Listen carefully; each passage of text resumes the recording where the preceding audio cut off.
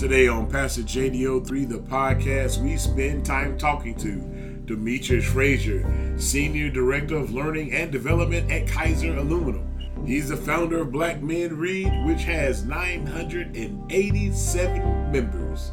He achieved his bachelor's from Virginia Union University and a master's degree from the University of Richmond. And now, part one of Up Goes Frazier. I thought this would be a good place to start. We're talking about this HBCU love. Brother, what was it like for you to see Kamala Harris going into one of the highest offices in the land as an HBCU grad?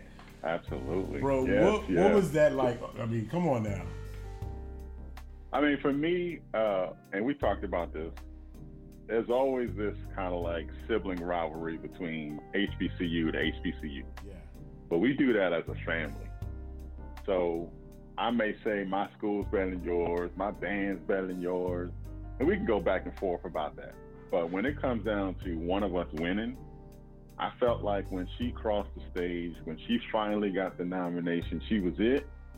We all won. Yeah. And we all were happy. We were all proud. And because at that point, it's HBCU that won, not Howard or Grambling or Fisk or any of those schools individually. We all won. And so it felt like a sense of pride for sure. I mean, not only was she a Black woman, but she went to HBCU and she represented the HBCUs. That's another thing too. We sometimes see that too, Johnny. Yeah, she didn't downplay it. She didn't downplay it. No. And I love that. I love that about her. She is an unapologetic self. And I didn't see that she was backing away from, I went to HBCU. What of it? Like it was kind of like that pride in it, because she also went to one of the more historic ones as well. So I was beaming. I had so many parts that I was beaming for, because one, she's not an old white dude, not trying to make it. Yeah, I get you. I mean, we get these 70-year-old, 80-year-old. No, there's some vibrancy in the office now, and I love that. Barack Obama was the same thing for me. You know, this is something that's not something that I got to wait 50 years for someone that's in my sphere or my age group to be able to achieve. Here it is. She's a little bit younger. She got more energy. She's about things that are closer to the young people. And I loved every bit of it. And I think what's cool is that we came through the HBCU, so we understand the struggle, the value of the education. And when we went into the workforce, it was like, okay, you know what? I got a pretty good education. I'm really solid. I'm ready for this. But sometimes to the outside world, it's like, you went where? You studied what? Oh, come on now. Surely you're not prepared. And at some level, this felt like a national kind of validation where it's like, hey, look, for those of you who are considering this, you can go to these smaller schools. Some of them are not very small, by the way. These smaller schools, and get just as quality of education and still work your way up the corporate ladder. And I'm going to say that a little different. I think you're better prepared if you are, especially if you're a Black student and you go to an HBCU. Let me explain that. So here it is. I went to the Virginia Union University. I think we should state that just to make sure there is no confusion about what school we went to. But you go to this very historic, great school, small school. At the time we were there, 2,000 or so students? And then we're compared to Virginia State, and we're compared to Norfolk State, and all the other places that are inside the state and outside. And I'm getting an education. My accounting first and second classes were being taught by Dr. Ruth Harris. And not only was she a giant in the accounting world, but she was one of the first Black female CPAs in the state. So to say that we're getting a less than or a not so privileged or accredited university education is a farce. The teachers that we're being taught from are not only caring about us, the individual, but they want us to go out and shine in the world. They're not just passing us through. And so from HBCU to HBCU, every one of those students is getting that kind of experience. And I think that's the part that people miss. We're thinking, oh, well, this is the curriculum they're getting, and this is the research facilities they got. The real gems in the HBCU environment is the teachers and faculty. Those are the ones that are saying, Johnny, not only are you going to be a good student, and I would make sure you do that, but I want you to be the best. And that's why when we come out, there's no question whether or not we're prepared for the world. So I go into my first year out of school, I go to a large S&P 500 company in DuPont. One of their locations is right there in the city of Richmond. And to your point earlier about, do they know this school or not know this school? I said, hey, I went to Virginia University. Oh, University of Virginia? No. If anyone should know Virginia University, is someone who has a location, HR department right here in the same city. And so you get that whether you are away from that school or not. And I think the important part is that when I got in there, not only did I have a network of people who went to other HBCUs, but also had the confidence in myself that I can stand in all of that and still feel like I'm just as accomplished. I deserve to be here, and you get that at not Virginia University only, but you get that at HBCUs, and I don't think you can get that if you're a Black student at a PWI. But that just was my experience. What was that transition like from you going from student into corporate? Going from student was rough. I will say this. I had part-time jobs and all this other stuff. I had an internship at Bank of America. When I got to DuPont, it was rough. And what I mean by that is I go into a room, not only do they not think I belong, I can feel it. So when they give me assignments, they give me like the easiest, cheesiest assignment. And here I am. I'm a graduate. At this point, I'm not freshman year college. I am 4-year finished, got my degree, good grade point average, good student. And they're still like, well, I don't know if you can handle all this. And meanwhile, there's people beside me who don't look like me, but getting these really challenging projects and coming to me for help. Yeah. So, I don't understand that. But I think they're so used to that being the way they can just treat people. And that's, again, another thing. I wasn't there to accept that. Again, it came from my time at Union. I don't have to accept being treated as not capable or not worthy or valuable to what we're trying to do. And the people that were there, the people that were from, again, Bill Hawk, I'm going to say his name, you might even know him, Bill Hawk, Emmett Smith, Charles Bigby, all those folks, different HBCUs, one went to St. Paul's, one went to State, one went to Virginia Union, were all like, hey, we need to check in. We're going to have some lunch. We're going to sit around in a little corner on the side, and you're going to tell me exactly what's going on. And when I tell them, hey, I feel like I'm getting a raw deal here, they're like, here's what you need to do. Who are you? Are you Virginia Union made? Are you capable? Are you smart? Do you think you can handle it? It was that pump up every time when I was feeling like I wasn't going to be able to do it and they're not going to see me. Like, remember who you are. Remember where you came from. And they would always, if that wasn't working, they'd say, what would your grandma say if she saw you wallowing in the corner like this? Yeah. Like, oh no, not grandma. Not grandma. Yeah. She definitely wasn't saying down Goes Frazier. She's like, boy, get your butt up. Get your butt up, yeah, right? Because that's another thing that I could pull on is that,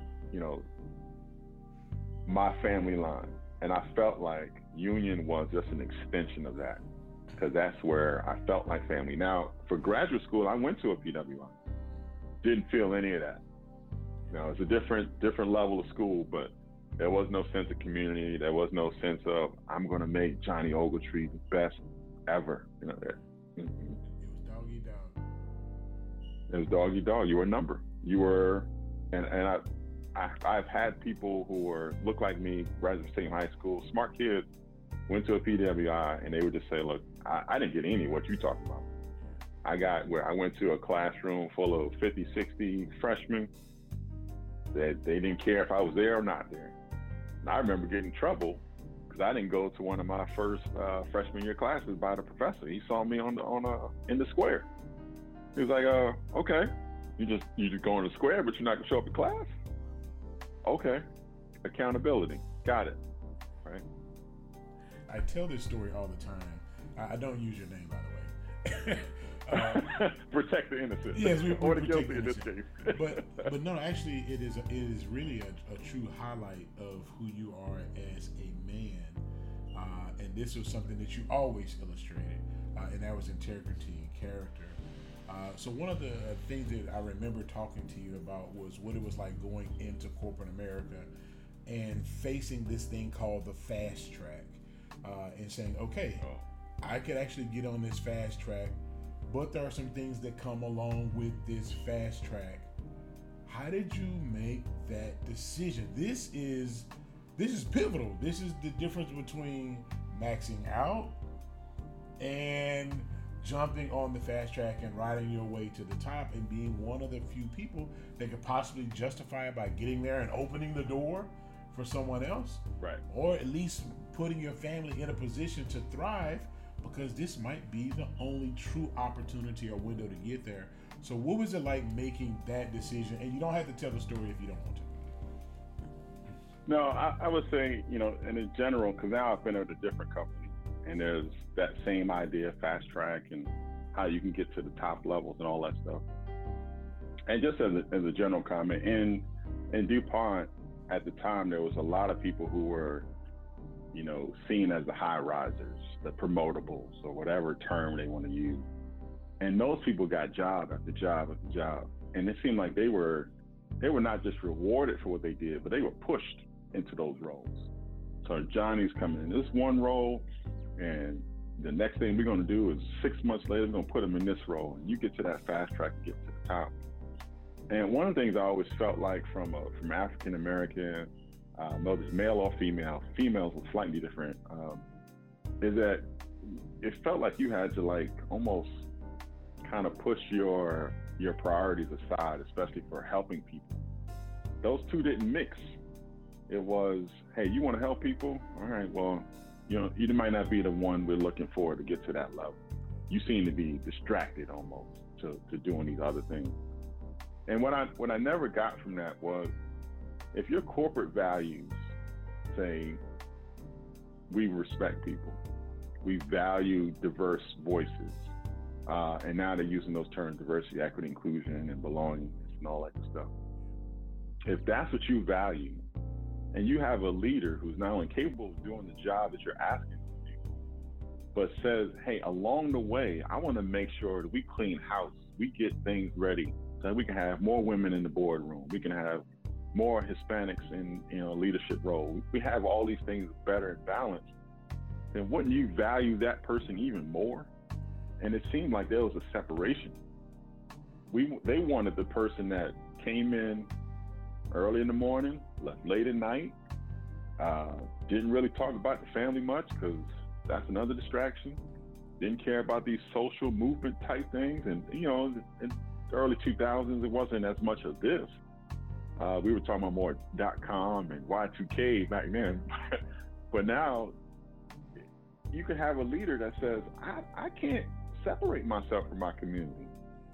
This is a tragedy. And how am I as a leader going to be able to say, yep, I'm really focused on becoming VP and not working on this thing over here?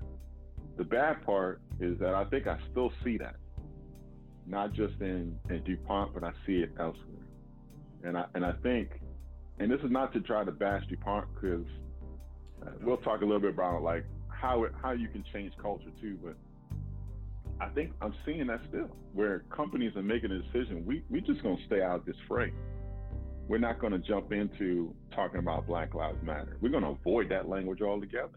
We're gonna talk about diversity. Well, hold on. The people are crying in the streets and saying, you are not making me feel valued. You don't care if I live or die. And your answer is, well, okay, well, we should do things for everybody. That's kind of how diversity is landing on me. When I say, I'm tired of people sitting on my neck and killing me. I'm tired of the Sandra Blands and the Breonna Taylors. I'm tired of black girls being pushed out of the education system into, into prisons. I'm tired of that. And you're saying, well, okay, great. We're going to make sure everybody gets paid. Yeah. Or their response is to make a couple of commercials and maybe one or two public statements that have black faces in it. And then thus we fulfill this image that we want people to think about us, but it's really not that accurate. But having said that, one of the things that is beneficial is being able to grab that momentum and seize the opportunities that lie there. And one of the things that we talked about a while back is how you used your position to bring money from those companies into the HBCU and into the community. So what was it like to get a foot in the door, to form some relationships and to say, you know what, I'm not just going to put money on the Frazier table, but if I can build a building at Virginia Union, doggone it, let's do this thing. Are you an HBCU grad? Want to join the discussion about your readiness for corporate America? Join us next week as we continue in this discussion as Demetrius Frazier talks about his rise up the corporate ladder and his experience using his position to further the cause of Black America. You can connect with us by using the hashtag JDO3 podcast or by using the hashtag PastorJDO3. You can connect with Demetrius Frazier at Black Men Read Now. You don't want to miss one moment of this powerful discussion. We'll see you next week for Pastor JDO3, the podcast.